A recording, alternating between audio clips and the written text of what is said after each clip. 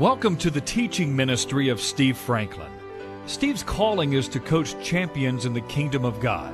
Our prayer for you as you listen to this word of encouragement and instruction is that you'll be built up in your faith and encouraged to take the next step in your development as one of God's true champions. Here's Steve.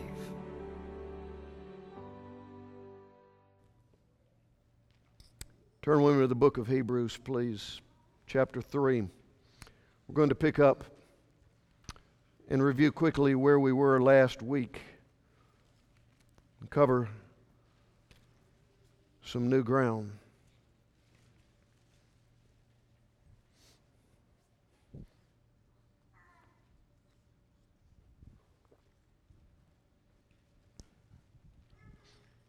Last week we saw in John 8:31 and 32 that Jesus said, "If you abide in my word, then you'll know the truth.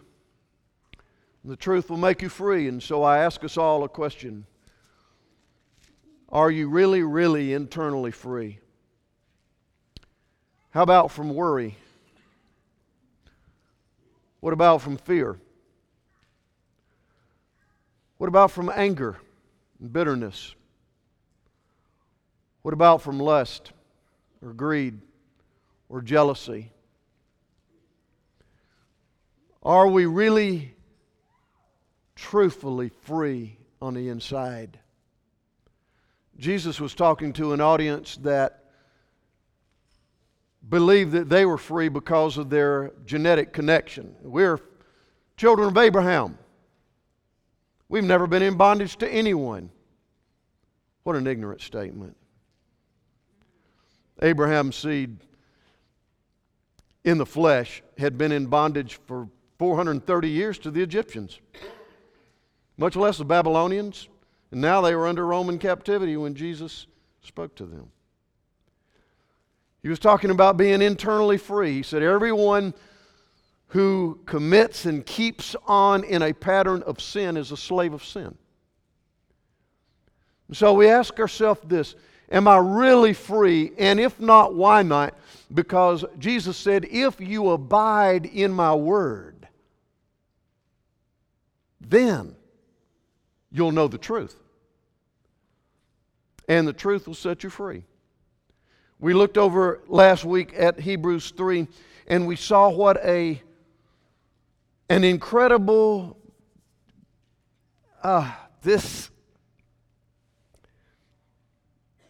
if there's something to holy fear, and I believe there is, we ought to get a good dose of it. Chapter 3 and verse 12 says, beware, brethren. Everybody say, that's me. Lest there be in any of you, you believers, an evil heart of unbelief in departing, walking away from the living God. Can I ask you something? In your relationship with God, is it real enough that you consider Him living?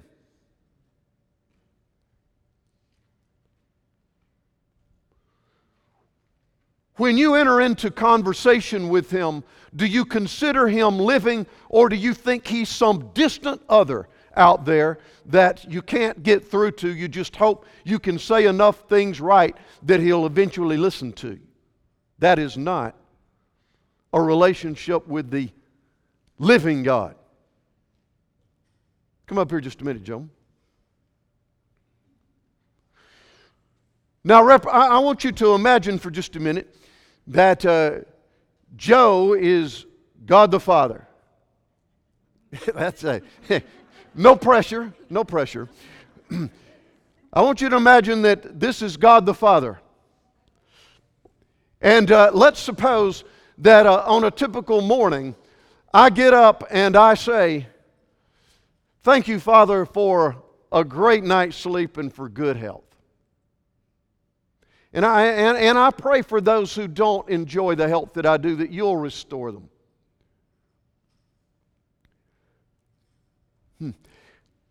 I need to check my screen and see how the Braves did last night. Have they lost first place now? Somebody down there in my favorite team's embarrassed me again. How are they going to handle that?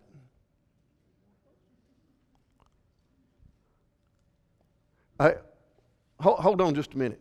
Can I ask you something?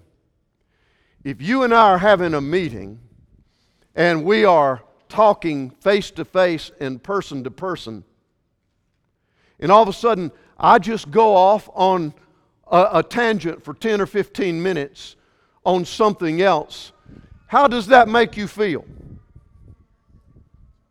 How does that make you feel? Thank you, Joe. Can I ask you something? Is it not accurate to think that my relationship with the living God is something that I don't really believe and have a revelation that He's really living and listening to me, when I can personally get in such conflict of my own attention span that I don't even give Him the embrace of my full attention when I'm addressing Him? What is happening to me? I am beginning to drift away from the living God. I am not consciously practicing His presence. I am acting as if, it's always okay. I'm distracted. He understands that. Wait a minute now. How well would that work in a living relationship of any kind when you are listening and then all of a sudden you just absolutely don't hear a thing and walk out of the room? How does that work? The living God. Beware lest you depart from the living God. You say, well, now, wait a minute now. I'm not so sure that He's even paying attention. I don't feel like it. Hold your place there now. I want to show you something. Go back to your Old Testament there to Psalm 139. In case you're wondering whether or not He's really even paying attention to you and the world you live in, I want you to see something here in Psalm 139. Psalm 139, verse 1 and following. O Lord, You have searched me and You know me. You know when I sit down and when I rise up. Can I ask you something? Do you know how many times you have sat down and stood up just today? Do you know that your Father is so intimately acquainted and so intimately involved in your life, He knows when you even do something as trivial as sit down or stand up? Let's read on. You comprehend my path in my lying down. You know when I'm in motion and when I am lying still. You are acquainted with all my ways. You know every place that I go. There is not a word, verse 4, on my tongue, but behold, O Lord, You know it all together. You're behind me and in front of me and laid Your hand upon me. Such knowledge is too wonderful for me. It's so high I can't even enter into it. Where can I go from Your Spirit? Then he talks about the extremes that he would never get away from the presence of the Lord. Notice verse 13, You formed my inward parts. You covered me in my mother's womb. You were at work when I was being formed in the womb of my mother. You know everything there is to know about me. How precious are Your thoughts toward me, O God. So is it accurate for me to feel like that He's distant, that He doesn't know anything about what's going on? Or is, according to Scripture, He is intimately acquainted with all my ways and sees every choice I make? He knows my thoughts in my words before I even think or speak them. Can I ask you something? Is there a God, according to Scripture, who intimately knows you? Our problem is not that He doesn't intimately know us. Our problem is that we don't intimately know Him. So, back to our Hebrews passage, beware. If God gives us, under the direction of the Holy Spirit, a word of beware, we ought to take it to heart. What He's saying is you can depart, you can start walking away from the living God. God, give us revelation of your life.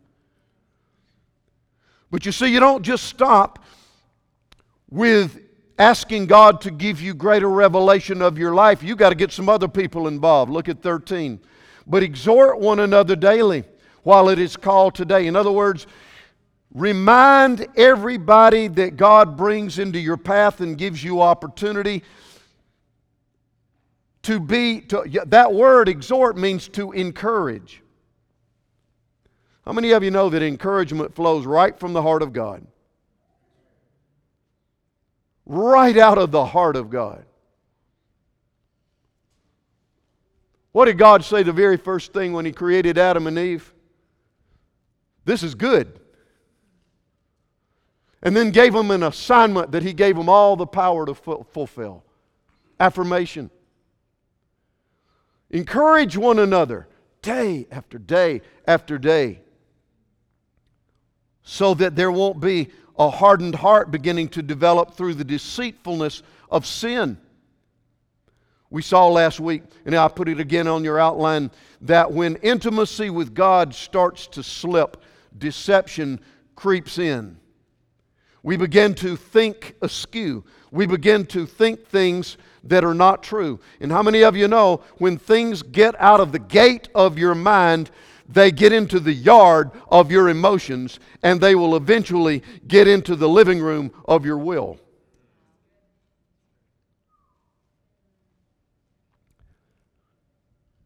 Intimacy with God begins to slip. It's the heart of all of our brokenness as believers. Deception creeps in. Our personal disciplines begin to weaken. We begin to make excuses and say, well, it's okay if we do this or think that or go here or look at that. We begin to get isolated from spiritual authority, and we don't come together with other believers. And even if we do, we're going to wear the mask and never admit we have a need. Can I tell you something? There is nothing holy about trying to pretend like you got it all together. Nothing holy about that. And I want to tell you, if you don't walk in an atmosphere of openness with somebody who loves you just the way you are about to hit a ditch. Accountability is God's plan. Find somebody who loves you just the way you are, who will love you just the way you are, even after you talk to them about your weaknesses, so you can hold one another not only accountable, but look, accountability is not to catch you doing something wrong. It's to reinforce you so you keep down the right path.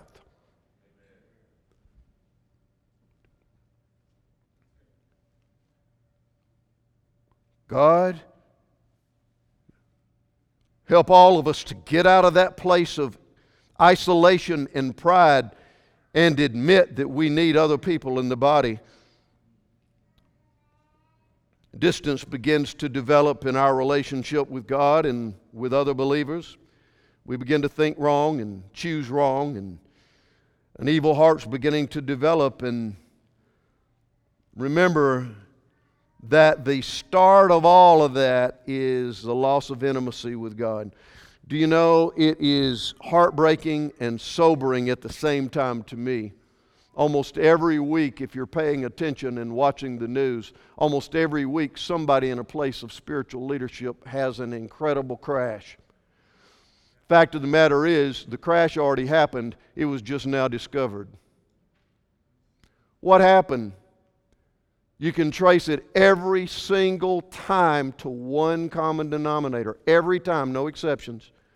A loss of intimacy with God. You take it a few steps further, and a lack of light and accountability. You take it a few steps farther, the poison of isolation. And boom.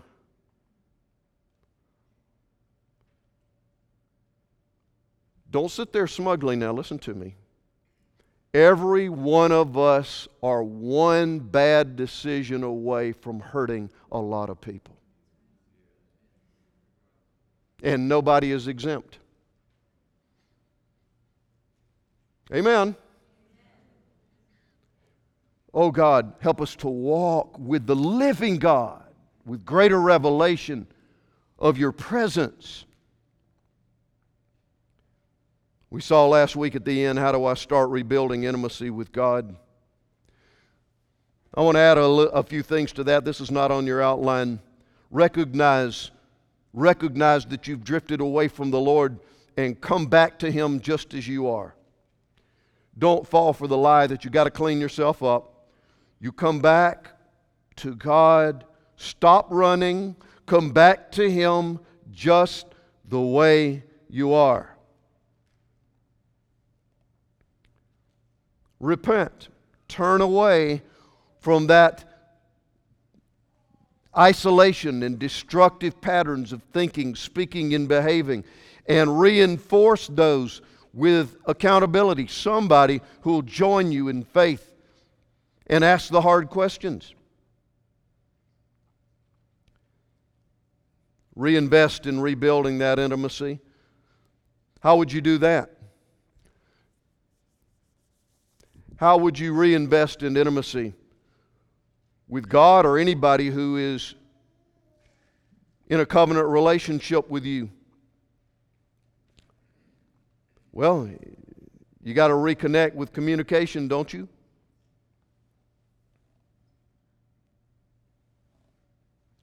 Don't you begin to need to listen?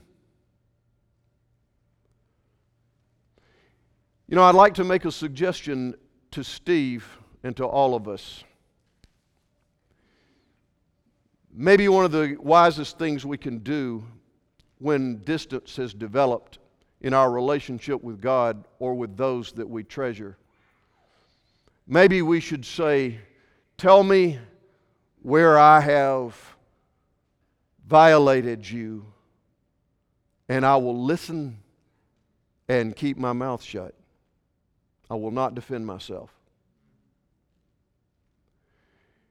If somebody knows that you will not defend yourself, then they will be safe and free to tell you how you've really hurt them. And even if they're wrong, the Holy Spirit will counsel them about that. You don't have to play Holy Spirit.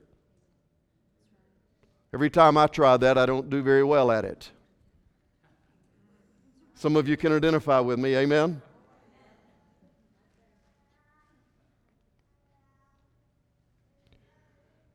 Renew communication.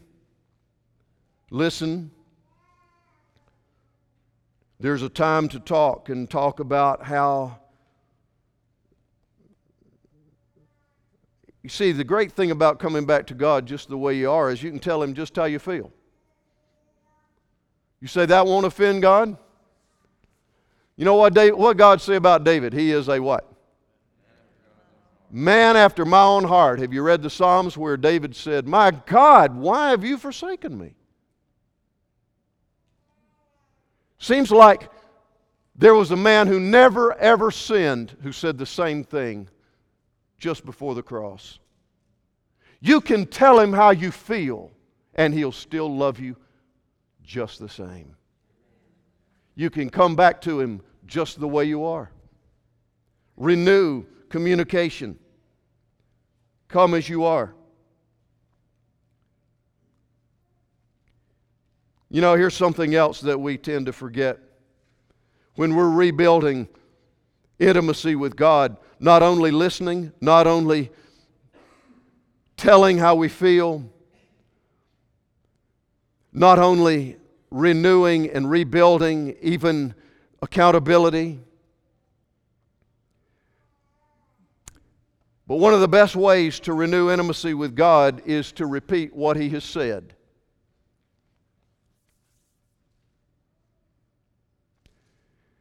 If I were to say to you in private conversation, suppose I were to say something like this, you know, Scott, it's what you told me 3 months ago. It's just like you said. And then I'll repeat what you told me 3 months ago. What does that say to Scott? He was listening. He believed me. He considered it the truth. Can I ask you something? How do you think it makes your Heavenly Father feel when you repeat His word back to Him? That is affirmation.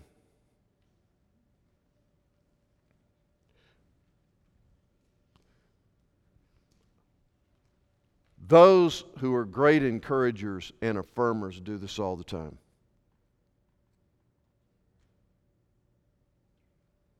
You know, it's just like you said. It is the Jim Black model for success, relationships, and service. Are you with me? Maybe we ought to make it a point if we want to rebuild intimacy. Listen, rebuilding intimacy has a lot to do with repeating what somebody has said to you, because it says to them, this is valuable. He was listening. There's value here. There's affirmation here.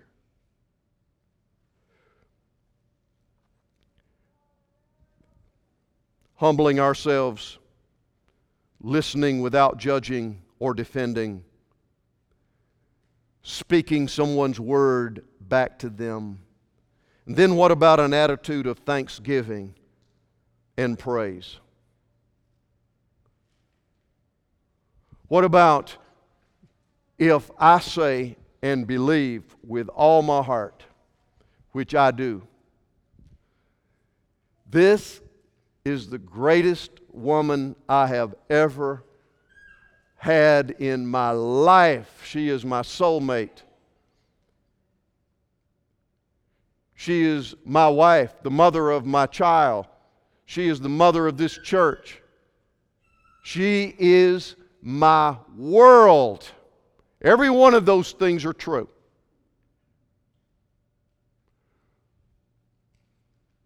But shame on me if I don't affirm her in private and just wait to some time in public. Listen, you want to rebuild intimacy?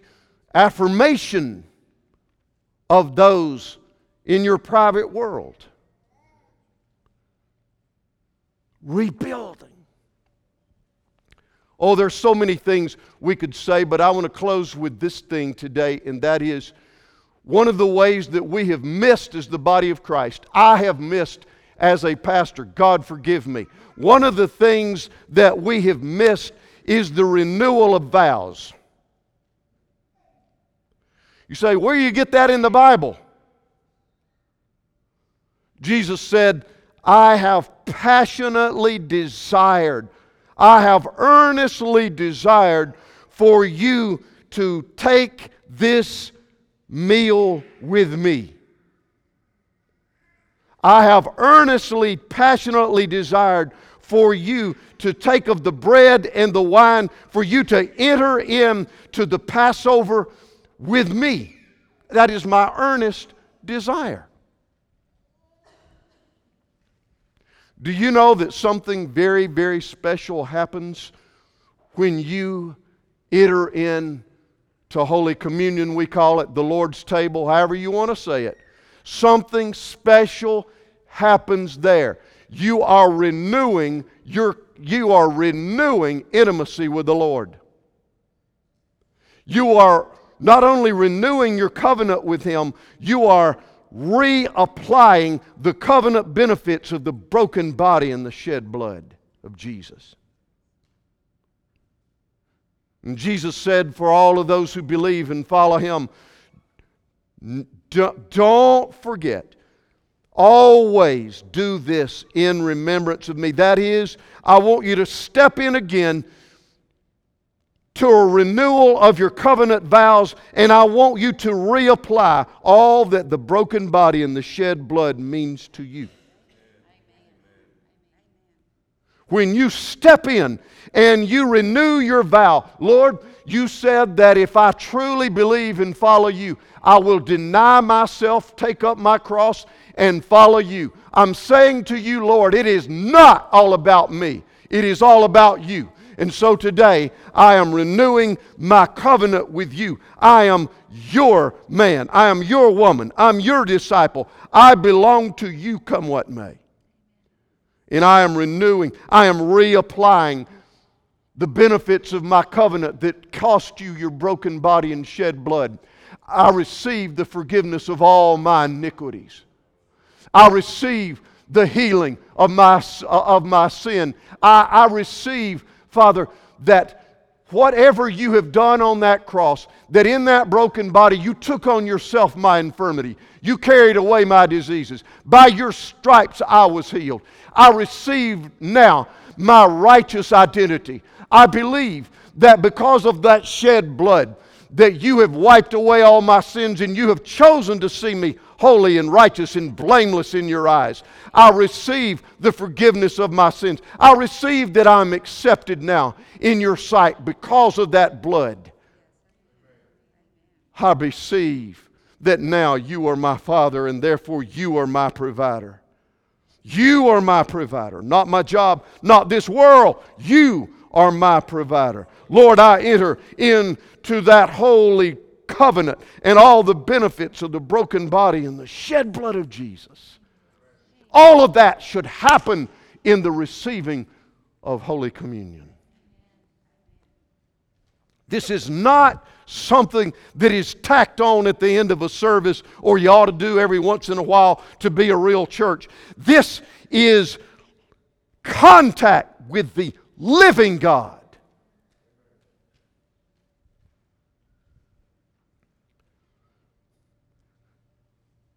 I'd like for all of you to bow your heads, please, as we prepare to receive our renewal of this covenant. What are we talking about? Rebuilding intimacy with God. You know, the Bible gives us several ways, and this is one of them.